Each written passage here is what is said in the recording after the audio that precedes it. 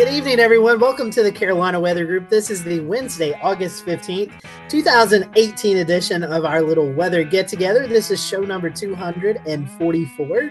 And tonight we have with us Russ Shoemaker. He is the associate professor at Colorado State University and also the climatologist for the state of Colorado. So we're happy to have Russ on with us tonight. We're going to be talking about severe weather. We're going to be talking about derechos and MCS, MCV systems, and kind of how we can classify what each of those definitions are. I know the national media likes to use the derecho word a little bit maybe out of context. So tonight, hopefully we can clarify the meaning of that and kind of let you know what a derecho is and what these others are as we continue the show tonight. But we are broadcasting live right now on Periscope and Facebook Live, also our YouTube page. So we'd love to have some interaction from you. You can do that pretty easily with us. There's a comment feature on both the Periscope and Facebook Live and the YouTube page. So if you have any questions throughout the show, please feel free to send them our way. We'd love to answer them. And we'll also, towards the end of the show, let you learn how you can get in touch with our guest tonight, Russ. We'll let him share his information and maybe how you can follow along with what he is doing in the meteorological world. So that is our live broadcast tonight. And as always, we will tune the audio around and we'll let you be able to download the podcast version in the next day or so. So that is the kind of the housekeeping rules. Let's go around quickly to our panel and bring in everyone. We'll start over in the Memphis, Tennessee area. Eric, I know for us here in the Southeast, it's kind of been a dry period. We've not had many storms. It's been a little bit less humid, but the heat's still sticking around. How's things out in the Mid-South? Very similar, Scotty. We've had actually pretty high pops on several days over the last week, and nothing really has materialized. And so we're entering that phase again for the next few days with kind of a upper low to our west moving this direction. We're hoping to get some rain out of it, but it has been pretty dry. The heat's back, and people are starting to complain again. So I know it must be summer once again here in Memphis.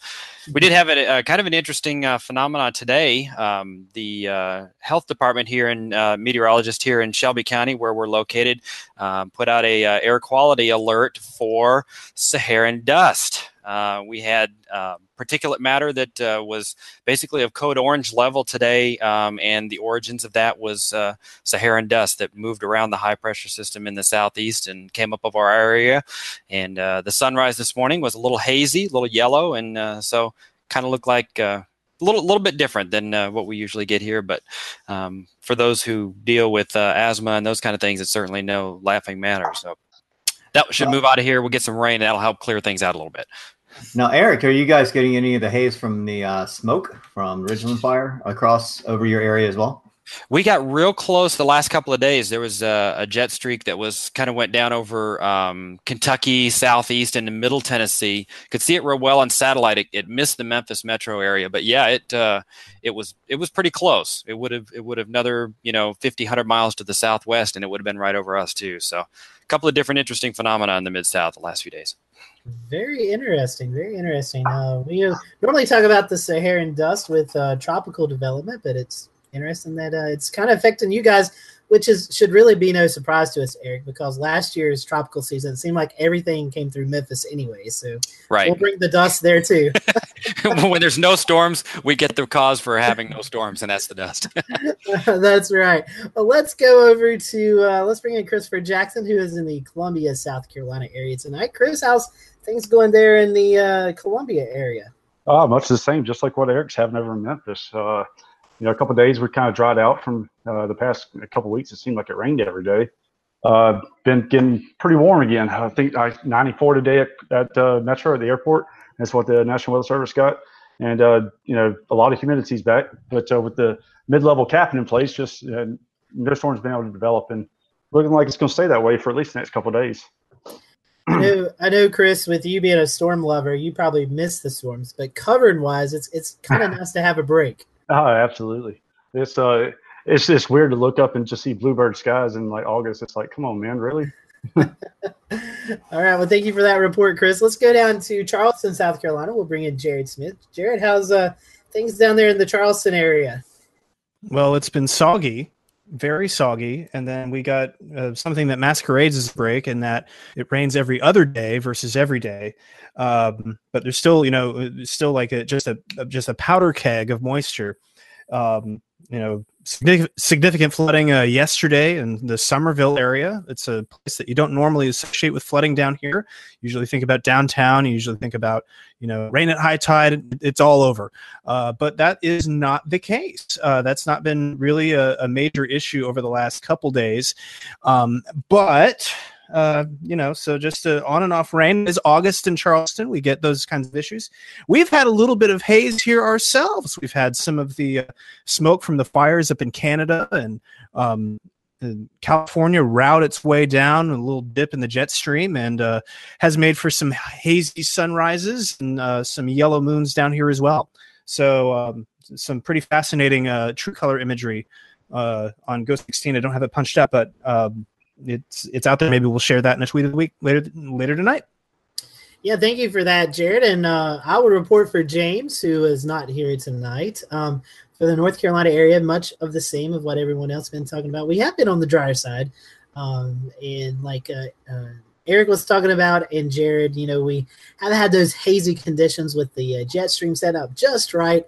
Some of that wildfire smoke from Canada has made its way here into the Carolinas. But it looks like we're going to start to kind of turn the page here, and we're going to get a lot more moisture building into the area with an approaching cold front over the weekend, and that's going to trigger some thunderstorms and possibly some heavy rain. So we had a little reprieve from the storms, and it looks like we're going to go back into those as we head towards the weekend. So that's kind of a recap of what's going on in North Carolina. I now want to turn it over to Shay Gibson. And Shay, the tropics, it looks like we have one storm that has formed, but it's way, way up into the northern Atlantic. Yes, that's right, Scotty. So we have subtropical storm Ernesto, which formed this morning. It was subtropical.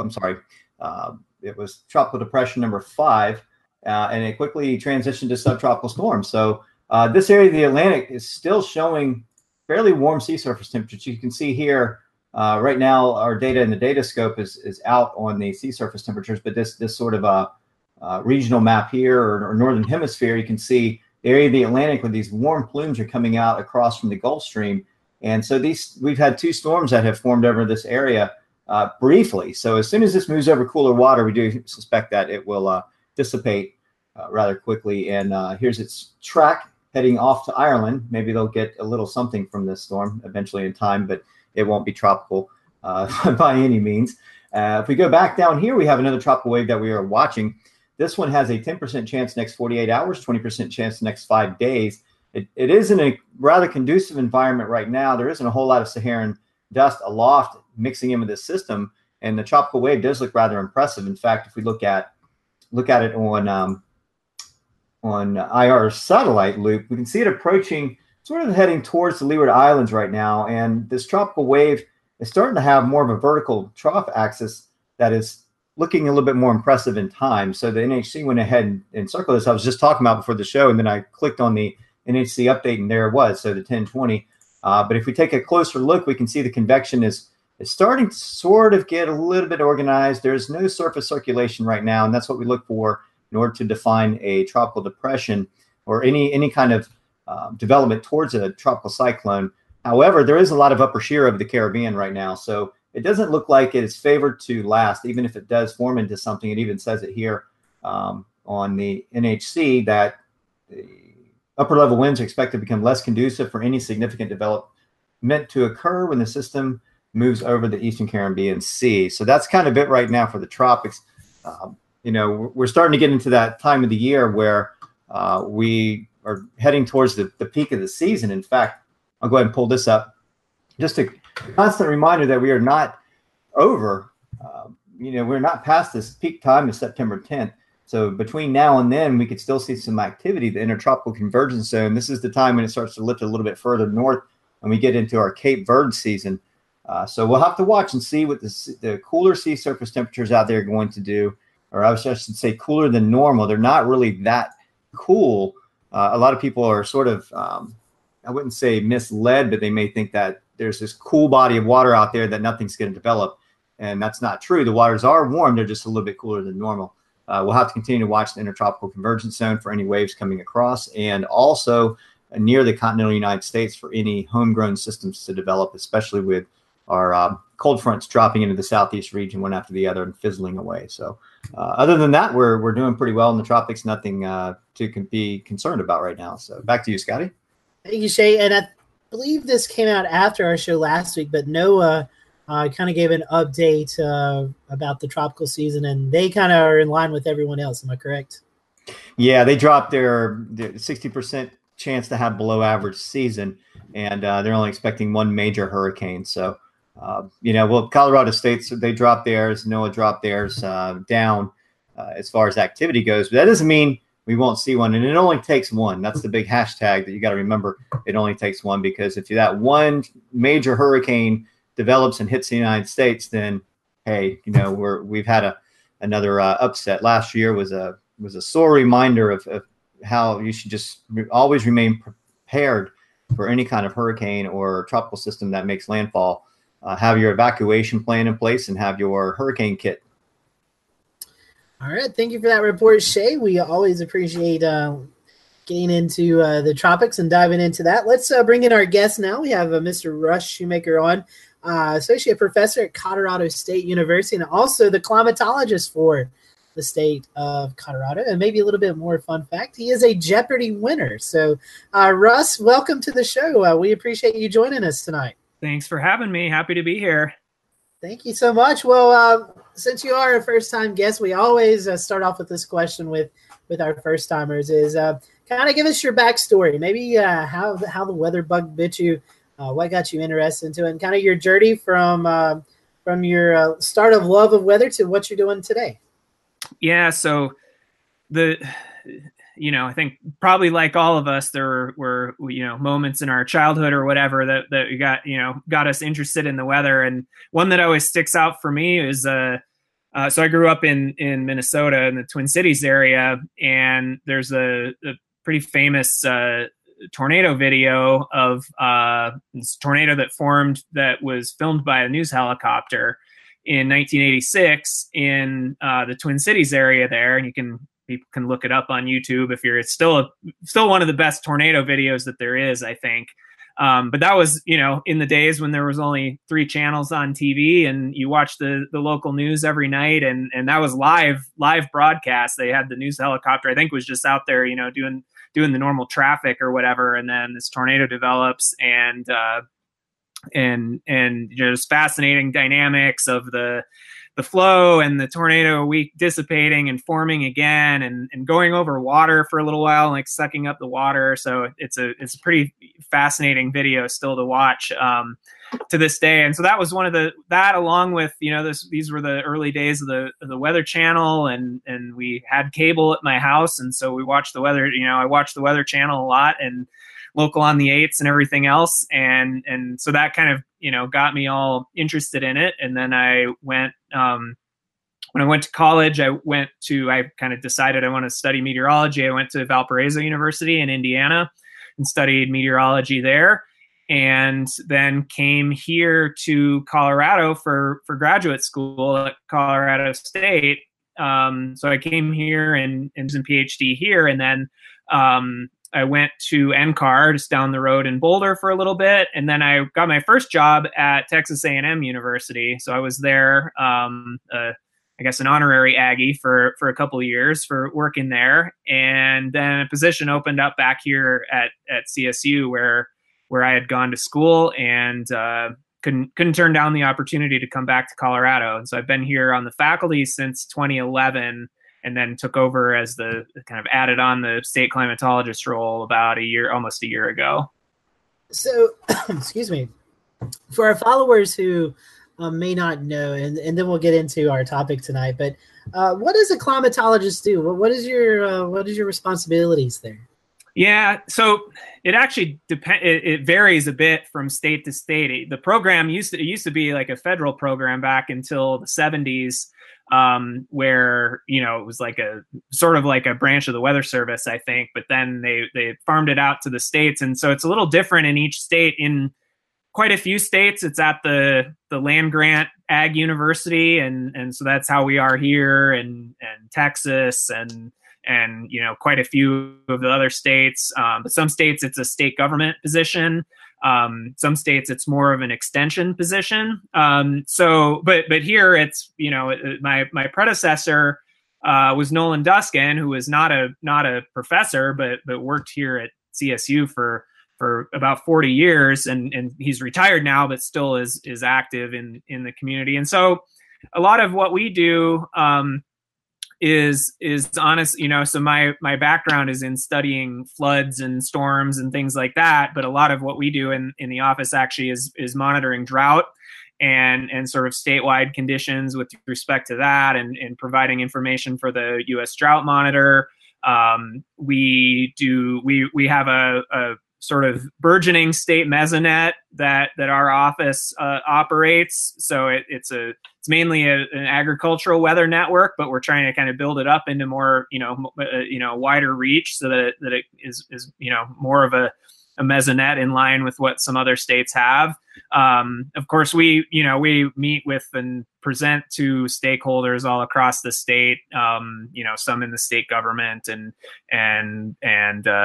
water groups, agriculture groups, and so forth. So we do a lot of that. And then the one other sort of unique thing in our office that originated here in Fort Collins is the COCORAS network that probably a lot of people are familiar with, the citizen science rain gauge network. You put a rain gauge in your backyard and take those measurements every day and send them in. And so that was invented or founded here after a big flood that we had in Fort Collins 7. And so Nolan, who was the state climatologist before me, realized we had very little rain data. And this was one of those storms where the west side of town had 10 or 12 inches of rain, and the east side of town had like less than an inch, and there was just no measurements. And so he realized, well, people can put these little gauges in their backyard and we can get pretty good measurements. And so it started here in Colorado and is now nationwide and even internationally a little bit with Canada and the Bahamas. And so it's kind of a fun new thing to be able to be involved with that network as well, and see how valuable that data can be. That's really cool. And Shade, correct me if I'm wrong, but we had Nolan on a few years ago, didn't we? Talking about COCORAS. Oh yeah, we sure did. In fact, yeah, that was great. I mean, boy, we learned a lot from him. That was great. That was a good show. Yeah, and as a rainfall researcher myself, kind of coming into this, you've been now getting kind of ingrained in the network here. You probably don't realize that those plastic gauges that people are reading every day that in many ways is sort of the gold standard of rainfall measurements. We need automated stations too, of course, because to get the high, the time resolution and everything else. But having something that someone goes and looks at every day is often the most accurate measurement. I've got one in my backyard. All right. Every day. Excellent. Good job. Well, Russ, one thing that we wanted to bring you on, and Dr. Philip Klotzbach actually recommended you for this topic. So we are very happy to get his recommendation and reach out to you. We want to talk about severe weather, and I know that's one thing that you've studied a lot of it, and the different severe weather complexes. Occasionally the general public, maybe those who have a little bit of interest in weather, may have heard the terms derecho or MCS or MCV systems. And so tonight, that's what we're wanting to kind of talk about, is those different complexes. So maybe the next time that you guys who are listening tonight or watching tonight, maybe you'll have a better understanding of what us meteorologists are talking about. And I guess the first one, the big elephant in the room, is a derecho. It seems like every media outlet, every different weather outlet per se has a different definition of maybe what a derecho is. So let's start there and give us an idea of maybe what the correct term of a derecho is and what kind of weather we expect with those.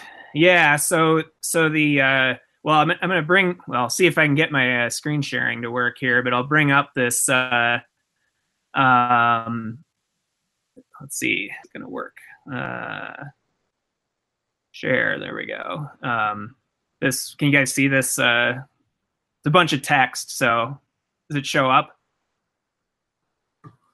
Yes. Yeah. Okay. Good. So this is kind of the interesting backstory of this phrase that I wasn't even that aware of. I knew it was an old term, but the kind of history of it was that this researcher in Iowa was studying the wind damage that would often happen in Iowa, but he realized that tornadoes were getting a lot of attention at this time in the 1870s and 1880s.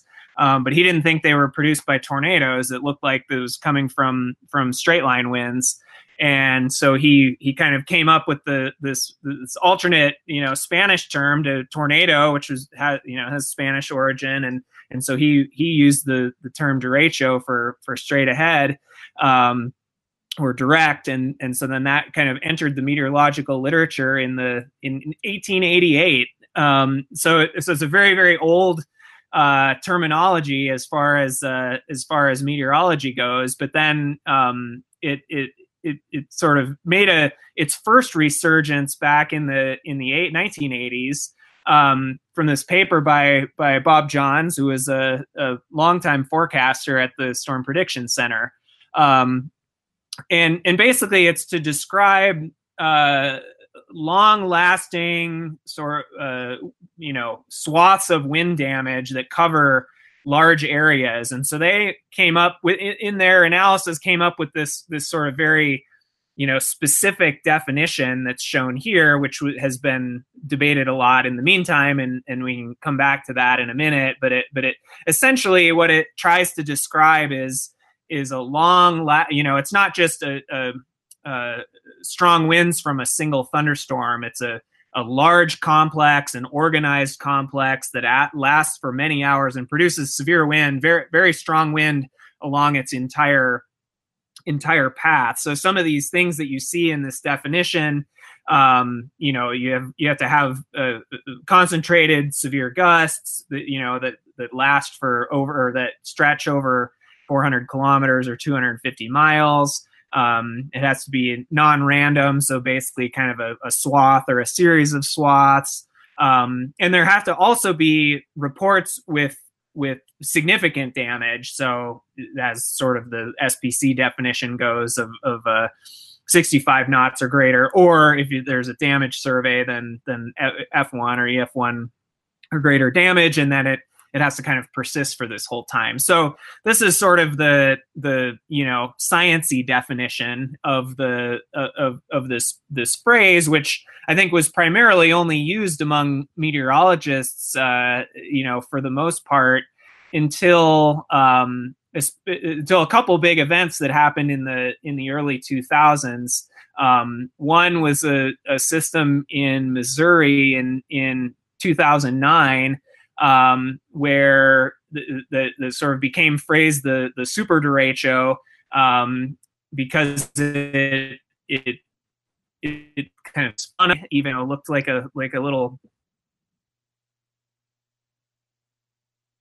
one, produced a broad swath of winds, not only in the sort of leading edge of the squall line, but back in that circulation too. And then probably the most famous one then that, since there's all kinds of media and lots of people there, was the June 2012 system that went through started in, up close to Chicago, and then went all the way across Indiana, Ohio, and then even went across the Appalachians and into the DC area, and knocked out power across all of DC in the surrounding areas for a very long time. And so that phrase then kind of really came back into vogue, I think, with that system that was a really, really destructive and impactful system. And so now it seems like, as you were noting, the media jumps on that term anytime there's a windstorm or a forecast of a squall line or things like that. But that's sort of some of the background, I guess, of where that particular term comes from, and I guess how it's been used over time, and or maybe misused over time. That's a great great backstory and definition. And like you said, and like we pointed out, it seems like every wind event now with storms are now derechos. But hopefully, now that you guys are listening and following along, there are certain criteria to what a derecho is.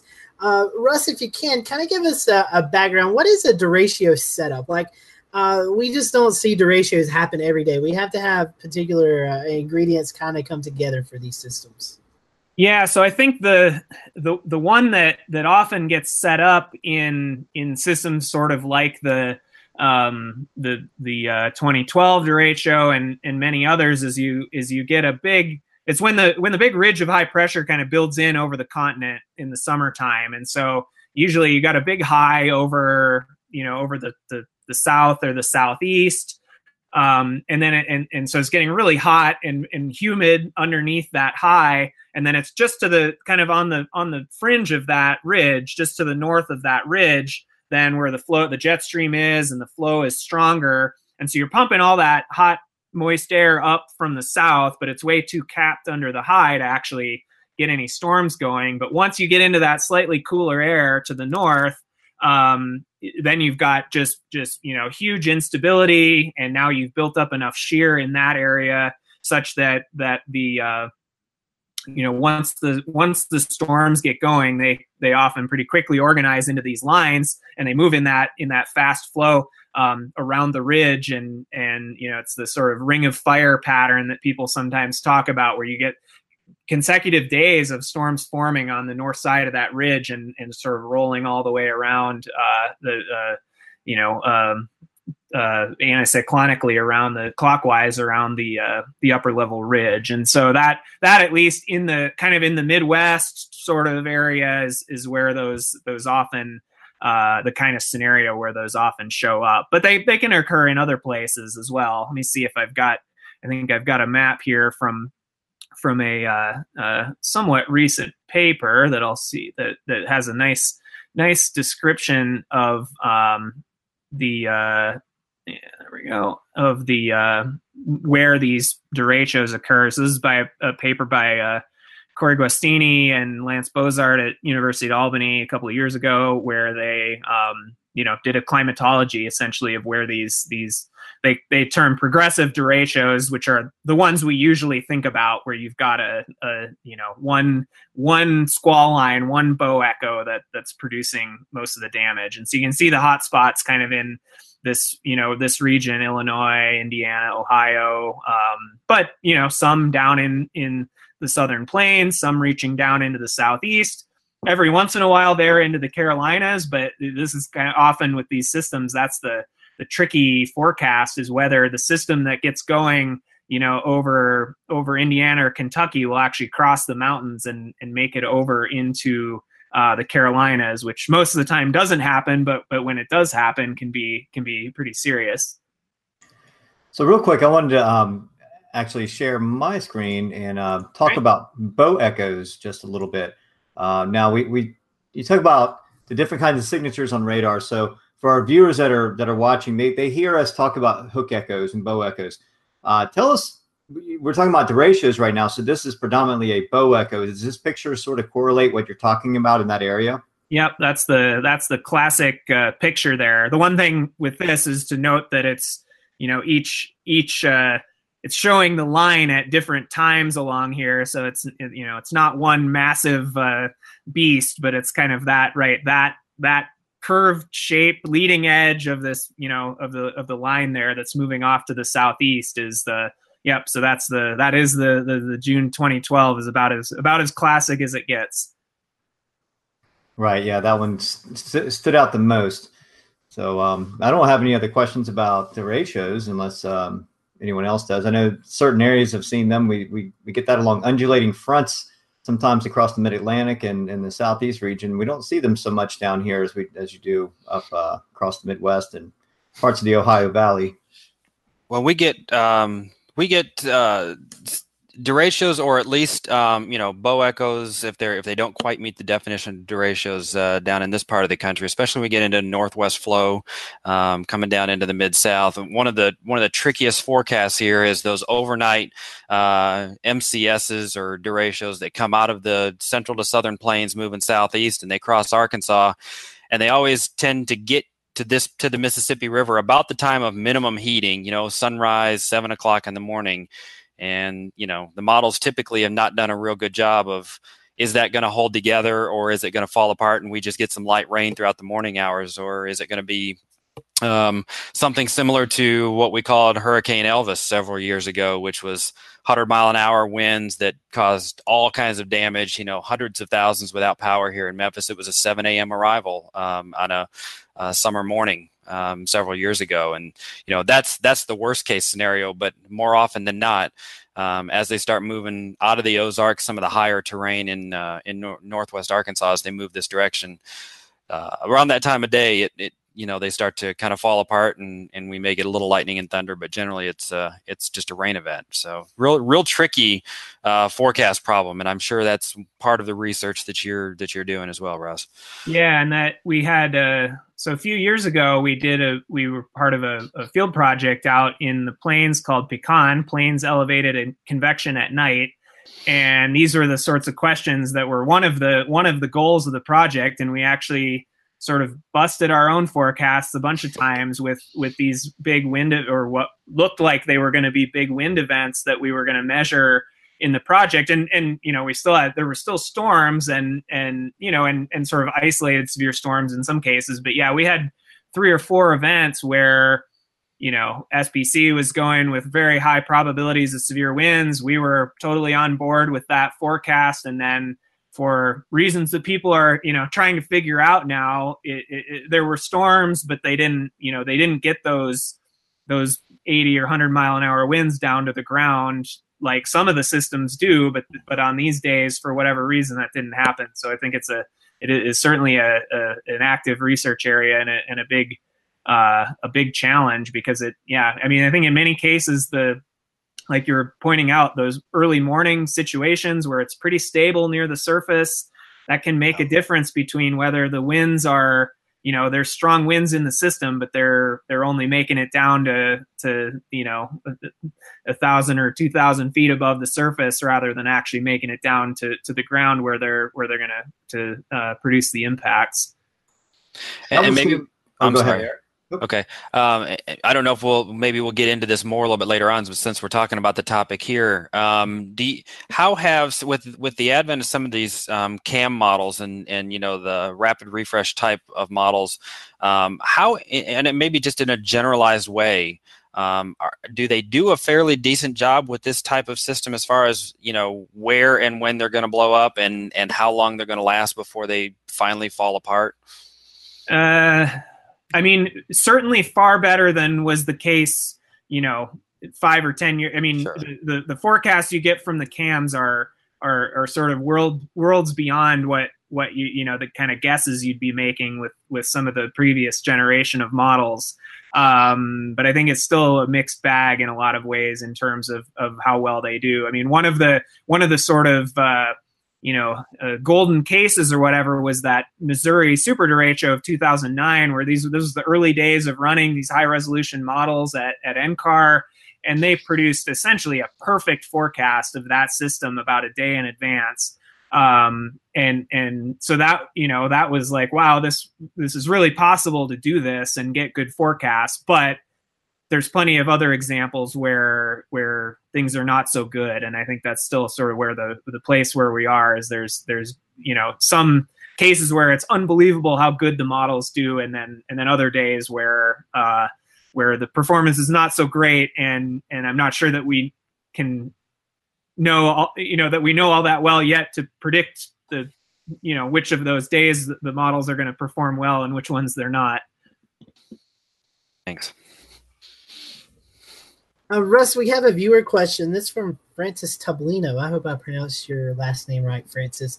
But she was wanting to know what season are these most common in? What season do we mostly see derechos? Yeah, in that sort of core Midwest region, mostly summertime, June, July, August. Southern Plains would probably be, or the Southeast would be probably a little earlier in the year there. But yeah, often that pattern builds in where it's getting pretty. It's more of a summertime thing than a springtime thing. Whereas tornadoes sort of peak in that springtime to early summer. The derechos are a bit more common in the sort of core summertime months.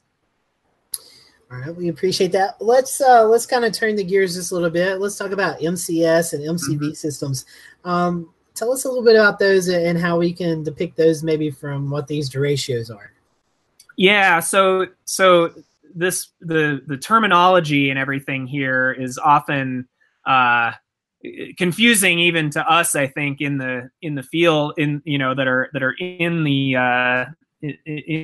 the meteorological field, and even more so for folks outside of the field. I will try to share a graphic here again real quick, if that works. This is one that I have got from one of my classes, and so this is there's a few different examples here, and there's a definition from the glossary meteorology, but I think the takeaway here actually is summarized nicely in this Venn diagram from Markowski and Richardson's mesoscale textbook, where MCS is sort of the broad catch-all terminology for just about any somewhat organized system of thunderstorms that so it's got to be an organized system of storm, much bigger than sort of an individual updraft and downdraft of a thunderstorm. You're getting lots and lots of those together, and it might form into a line shape, it might form into some kind of cluster. Lots of other possibilities there around that, but so MCS, mesoscale convective system, is kind of the overarching that's the purple circle here, that sort of is a catch-all for lots and lots of subtypes of other types of systems that people have classified, and some of in this research area, it seems that we really like to try to come up with names for things or new acronyms or whatever else. So it can often add to the confusion for people that aren't sort of, fully entrenched in that area. But some of those subtypes that are well known, one is the mesoscale convective complex, or MCC. And what that is a type of MCS that is essentially very large and very circular in character, especially as you look at it from satellite. That's how they were first identified, was from some of the first infrared satellite images. And so it's a big, and I've got here is an actual example of one here from a few years ago. So you've got, this is an infrared satellite image. So it's, this big circular thing that underneath it has lots of, maybe one or more little lines of storms under there, and they're producing this giant anvil. And so that's one, well-known and well-studied subtype. Those are common in the central U.S. for sure. East of the Rockies is one of the main places where these happen, but also other parts of the world, in Asia and China, they're quite common. In parts of Africa, in South America. So these are observed in lots of different places. So that is sort of at the very, very organized, very large scale of MCSs. Then there are squall lines, which fit into that sort of MCS definition as well. Those are, as the example that Shay showed there, is a line of storms that you'd see on radar or on satellite. And then within that category would be a subcategory of those would be bow echoes, where you have the line of storms that takes on this bowing shape that you see here, and often those are associated with these very strong winds and derechos. And then, within this, we could come with, people have sort of come up with lots of additional names and classifications over time for systems that produce heavy rainfall, or systems that are organized or have a certain shape.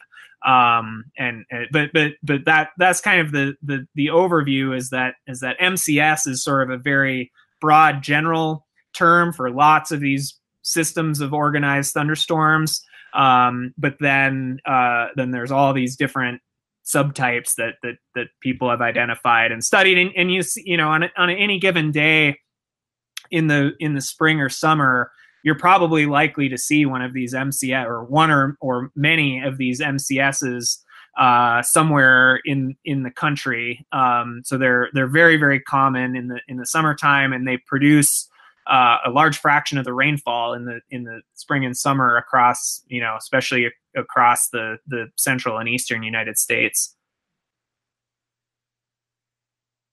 Russ, I've got one more question, and then I'll open it up to our panelists.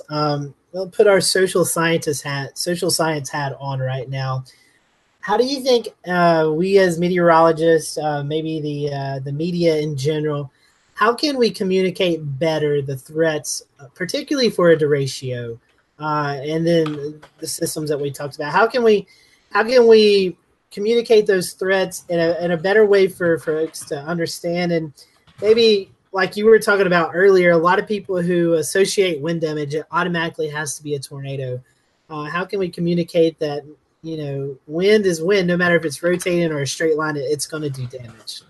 Yeah, I think it's a big challenge right now, because for lots of reasons, it seems that people have become a bit desensitized to severe thunderstorm warnings, and perhaps don't take them particularly seriously, or whether it's the hail or the wind, it doesn't cause that same reaction in people as a tornado warning. I mean, the sort of recent example of, the really, really kind of devastating example of this was the duck boat incident in Missouri back in July, where, there was a severe thunderstorm warning in place, but did they get that warning, and would you do anything about it even if they got it? I think these are big questions. And I think that, right, a lot of attention goes to tornadoes, and rightfully so, but I think there's a lot of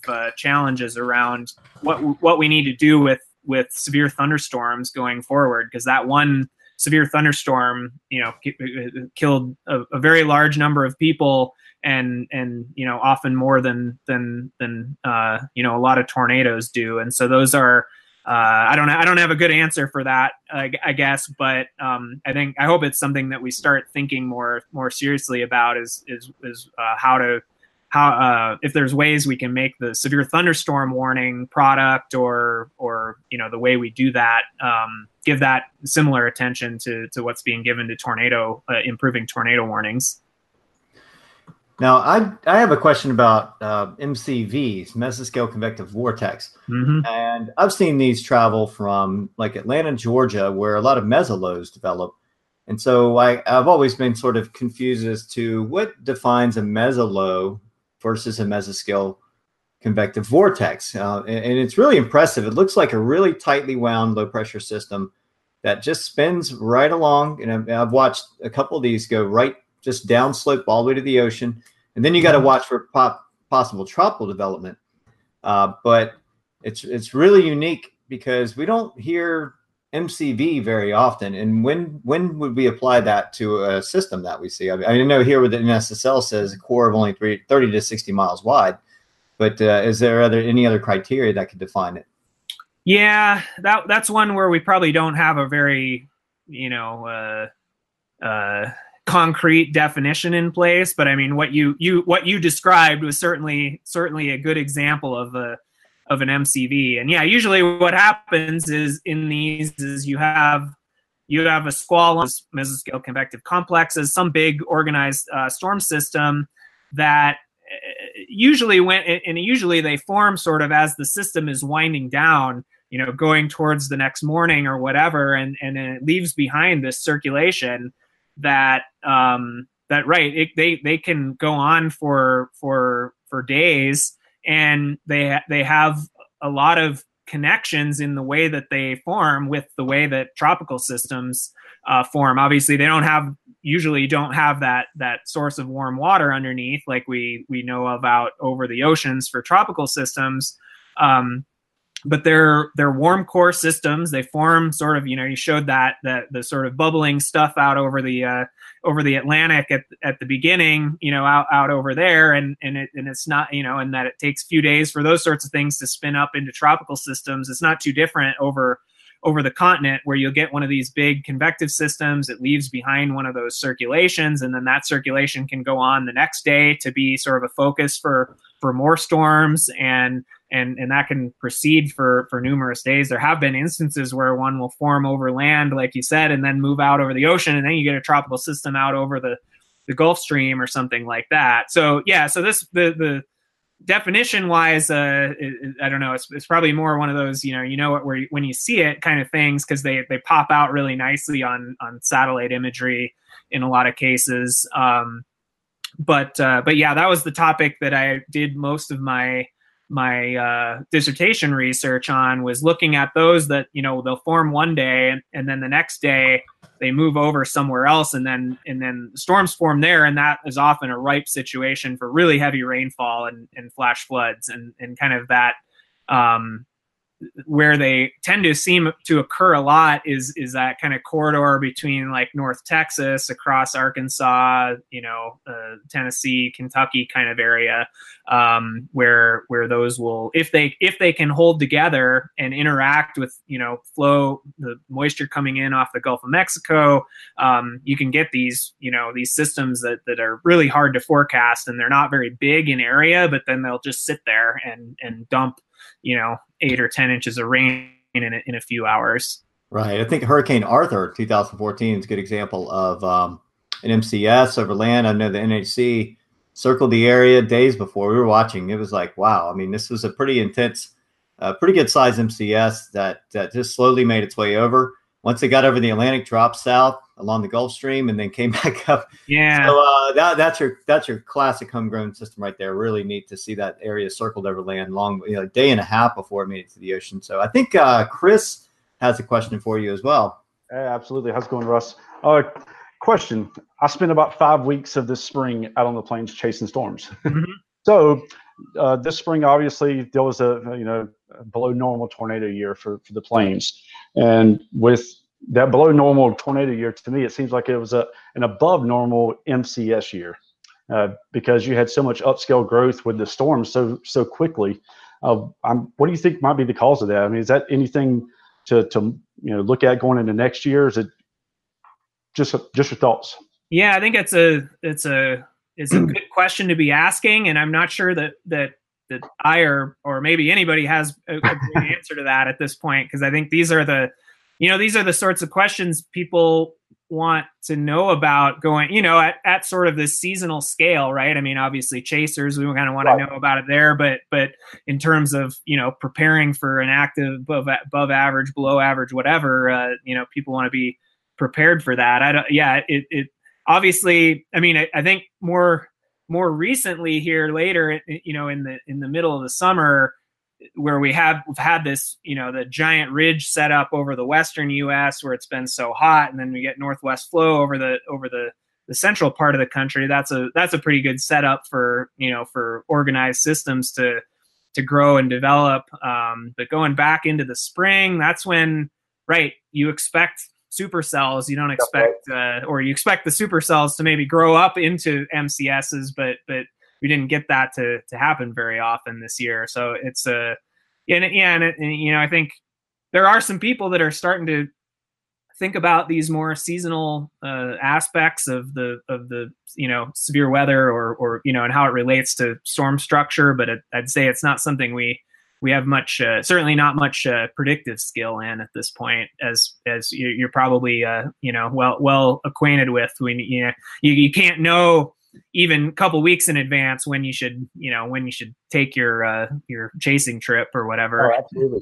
And real quick before we move on here, I want to share my screen here. And you said something a while ago that was really that really caught me, and I had to go back through some of my pictures and look. You're talking about, especially when you get the upscale growth into these multi-cluster storms and stuff like that, where you get the huge anvils. And this is from if you guys can see my screen here, June 1st, and near Sargent, Nebraska. This is at 3:20 in the afternoon, and you can see it's just a nice little cumulus. And then by 4 o'clock.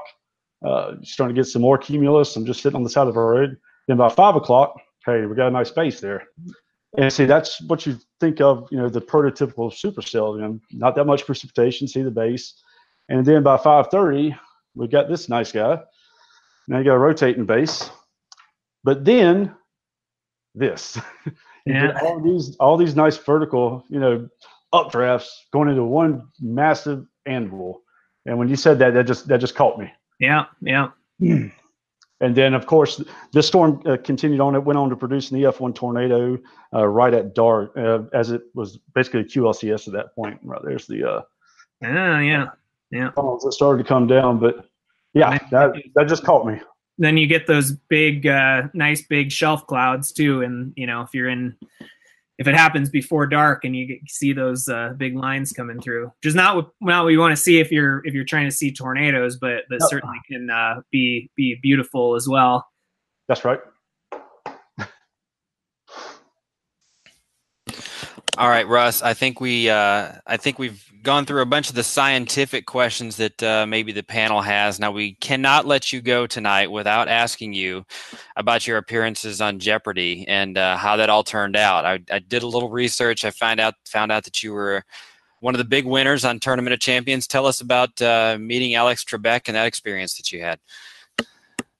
Yeah, so it was super fun. I first tried out in Denver here in 2003 when they came around doing auditions, and it was a show I had watched all growing up, and I did like Quiz Bowl and stuff in high school and college and that kind of thing. So it was always something I had in the back of my mind that'd be a cool thing to do, but it wasn't something I thought all that much about until they came here and I went and did the audition, and then they called me out to be on the show, and I was very fortunate that I met a person here in Colorado who had been on the show previously, and had built up basically a simulator with the buzzers and the kind of real life gameplay and all this kind of thing. And so we practiced, me and some friends, we went and practiced a lot before I went out to tape the show. So I felt really, well prepared going in, but you never know what's going to happen when you get there. You don't know what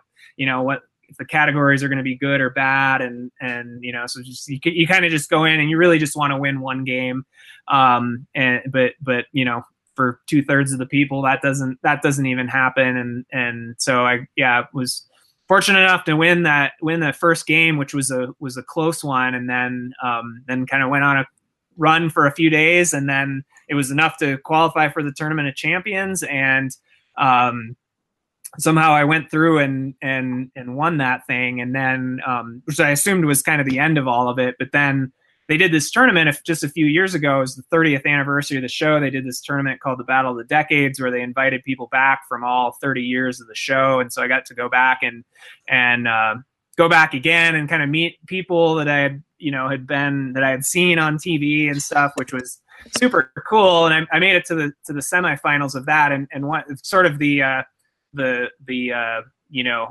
weird thing that happened in that was I got a weather category in one of the games.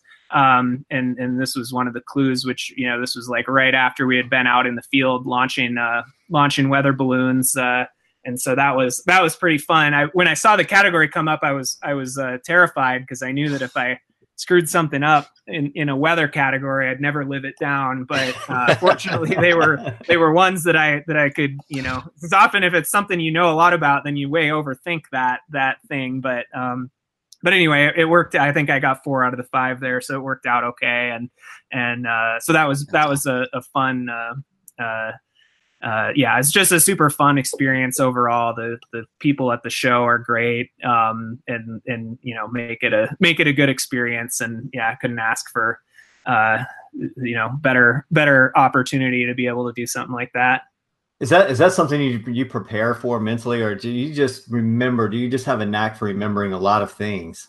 I mean, I think you have to have that, but yeah, I studied quite a lot. The things that come up on the show a lot, presidents and state capitals, and then stuff that I knew almost nothing about, like Shakespeare and mythology and stuff, at least to try and get some like basic level of literacy in some of those categories. So I did a lot of, made a lot of flashcards and stuff like that. But now in more recent years, there's some people who have tried to hack the game essentially, because now almost the full record of every clue is on jarchive.org, and you can grab, if you're good enough with your data analysis, you can go grab the full data set, and people have, tried to crunch the numbers about, where on the board does the daily double show up, and how much should I bet in this scenario, and all these kinds of things. So it some people just go on just because it's going to be fun, and then some people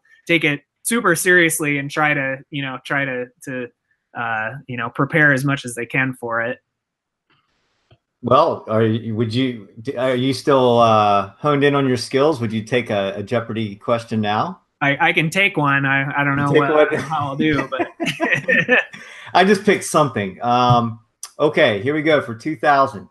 On October 19th, 1936, this psychologist delivered a lecture, The Concept of the Collective Unconscious, to the Abernethy Society at St. Bartholomew's Hospital in London. I want to say Freud, or who is Freud, but I'm afraid that's not the right answer.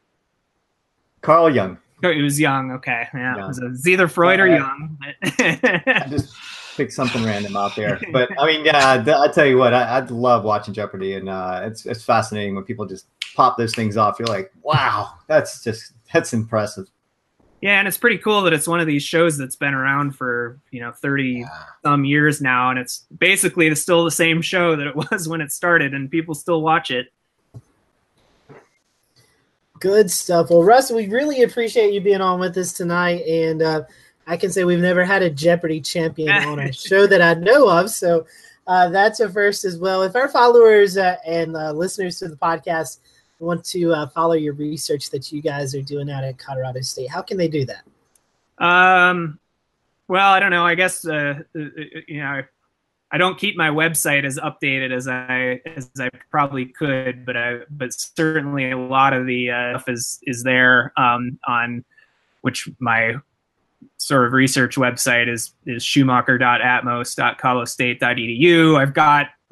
I've got Twitter, Russ_Schumacher. It's again, I sort of sometimes I'm not as active on it as probably as many people are on Twitter, but feel free to follow. Certainly try to post things there every now and then. Awesome. Well, Russ, we really appreciate you being on with us tonight, and some great information that we can be able to take back, and we appreciate your time. Great. Happy to be able to do it. Thanks for having me. Yeah, you're welcome. No problem. Stick around if you want to. We do a little segment called Tweet of the Week, and this is where the panelists go around and something they've discovered on Twitter throughout the week, and they like to share it. I know James had his tweet. Jared, do you have that already dialed up, or do I need to give you a minute? Give me a second. I'm going to dial that ticker up for him. Okay. Does anybody else have a tweet to start with? I'll start it off. Go ahead, Chris. Go ahead, Chris. Let's see here. Let me get a screen share rolling. Yeah, Chris, we can put that really cool shelf cloud you had up also a little bit. So, all right. Yeah, we'll do that just as soon as I get done with this. The NOAA satellites. And they had a tweet about the GLM lightning mapper from GO-16 across the Carolinas the other night, just showing how much intense lightning there was, especially across, I guess, the PD region and up coastal regions of South Carolina and North Carolina across the Grand Strand. And I noticed that Colorado State also has incorporated the GLM into their RAAMB slider. I can't remember the acronym. Sierra Ramby. Yeah. Awesome. Yep. All right. Let's see. Anybody else? Yeah, I can go if you want. Okay, go ahead, Eric. All right, we referenced earlier the smoke trails that were going into the eastern U.S., and so the Weather Service in Memphis tweeted out how close that got to our area, and let me make sure that you guys can see that. So this is from NWS Memphis a few days ago, and there is a kind of a streak, a light streak going across eastern Missouri down in the Lower Ohio River, right basically over Nashville and then into the Smoky Mountains, and that's where the jet stream was a couple of days ago. Bringing the smoke down, and this was actually smoke from wildfires in Canada, not the ones in California, but the jet stream had that nice little dip in it, and you can see kind of how close it got to the Memphis area there. So pretty close, but a really interesting pattern to be able to see that wrapping this time of year, to see the jet stream dipping that low around that trough up in the northeast too. That's really cool. Like that's awesome right there. Good stuff. Let's see, Jared. I think you got James. Yeah, there it is. Yep. So James is off tonight. He told us about 2 or 3 hours ago he was not going to be able to make it, and this is why. He's watching the Charlotte Knights play baseball tonight in downtown Charlotte, and it's a beautiful night out there. But I think the Knights are getting beat, so it's James. It's James's fault. He's jinxed them. Yeah, it's not looking good for the Knights, but so it goes. But many thanks to James for giving me a very easy control board to work tonight. So while we're here, I might as well just go. This is I did find this on Twitter, but it is hosted on Instagram by Kyle Platt. And well, let me just start it up here. I don't know if you're going to be able to hear it, but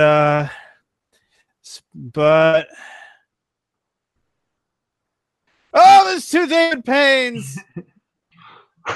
There's 2 of them. Double the pleasure, double the pain. And at one point during the video, David Payne tells the other David Payne, "Move out of the way." Yes, exactly. Yeah, he gets him out of the way, doesn't he? David, you got to get out of my way, man. It's kind of like the movie Multiplicity, which is, if you've ever seen that, how crazy that movie can be with Michael Keaton decidedly not being Batman. So that was a lot of fun. Yes. I laughed so hard that I had a few tears coming to my eyes watching that last night. So, yeah. All right, Shay, I know you've got one pulled up. Go ahead. All right, this came from Bill Walsh, and let's see, trying to see. Rusty Streetman actually provided this video feed. This is Isle of Palms from Monday morning. We had a really nice line of storms just off the coastline, really intense cumuliform storms. And this is a rather fairly large water spout for just off the beach at Isle of Palms. We typically don't get them this close. They're usually on the island tips where the coastal breaks are, where you have the very light winds and diversity in the directions. These really line up along the coast. Saw them early on when I hadn't put the warnings out to everybody that to keep an eye on the maritime environment, especially a lot of the near shore, inshore fishermen. But they're always so helpful in getting pictures of these things as well. They're pretty neat. Water spout for us anyways. When we get it, this is that time of the year we get them fairly, I'd say regularly. They're not unheard of, but ones that big, that close to the beach, we don't usually see them like that. So Edisto, maybe a little further south, Edisto, Hilton Head. Sometimes they get a little close to the beach there. Shay, do you know, did that one come ashore or did it stay on? No, it did not come ashore. No. We that rarely ever happens here. And there may be some on some of the barrier islands to the north around Bulls Bay. Some of those spots up there may see some landfalling water spouts, but we wouldn't know because no one's there. It's kind of like, if a tree falls in the woods and no one's there to hear it, did it really fall? Right. All right. Yeah, I saw that video earlier this week and thought that was fascinating. Well, and here's my tweet of the week. It also deals with the South Carolina coast.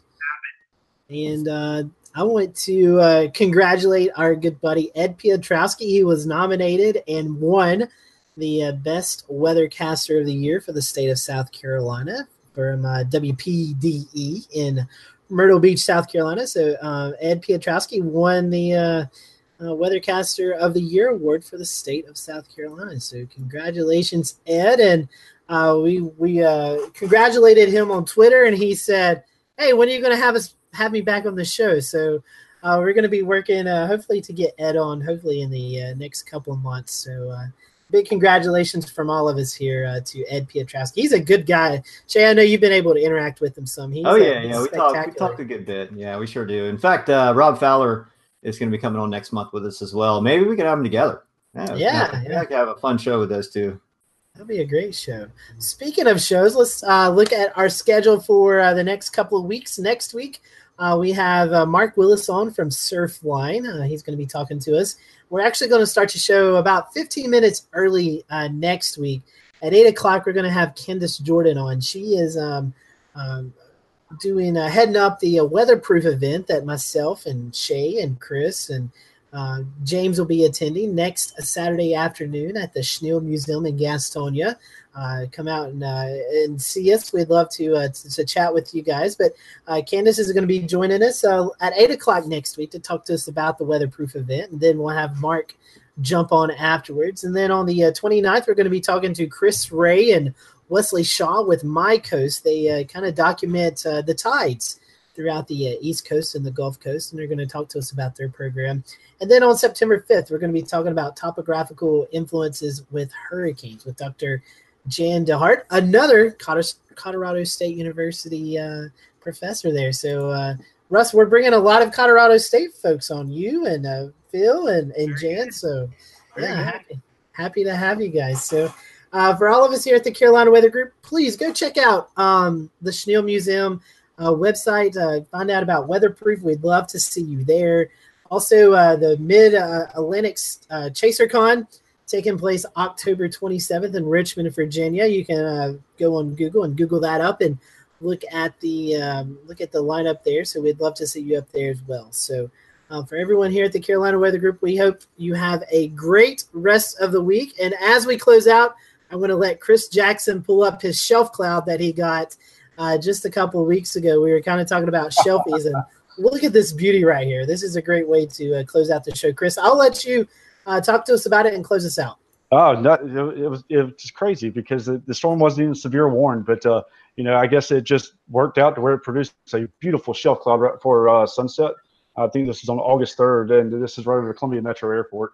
So we've got a nice clear view to the horizon here, and I was able to get a nice picture of it. One of the best looking shelf clouds I've ever seen in my life. That is a beauty right there. That reminds me of something you'd see in Clearwater, Florida. That's gorgeous how it just lines up. And that's like the best feeling here, too. And it's hot and humid. Oh, yeah. And you get a shelf cloud go over you at the beach. And all your gear's packed up. You don't have any kites out to blow away into the ocean because you know that powerful offshore wind is getting ready to come in. With that temperature drop of 20 degrees, that cool air, as long as it's not too much lightning, not any lightning. Let's say any lightning. That's right. It feels great. Absolutely. And I'm sorry, before we close tonight, we wanted to wish Eric it's not really a farewell, is it, Eric? You're going to be joining us from show to show, but we're just not going to be able to have you on every night as you kind of get ready for the new fall and the school year with your kiddos. So we want to say we appreciated your commitment this summer, and we look forward to having you on later on down the road.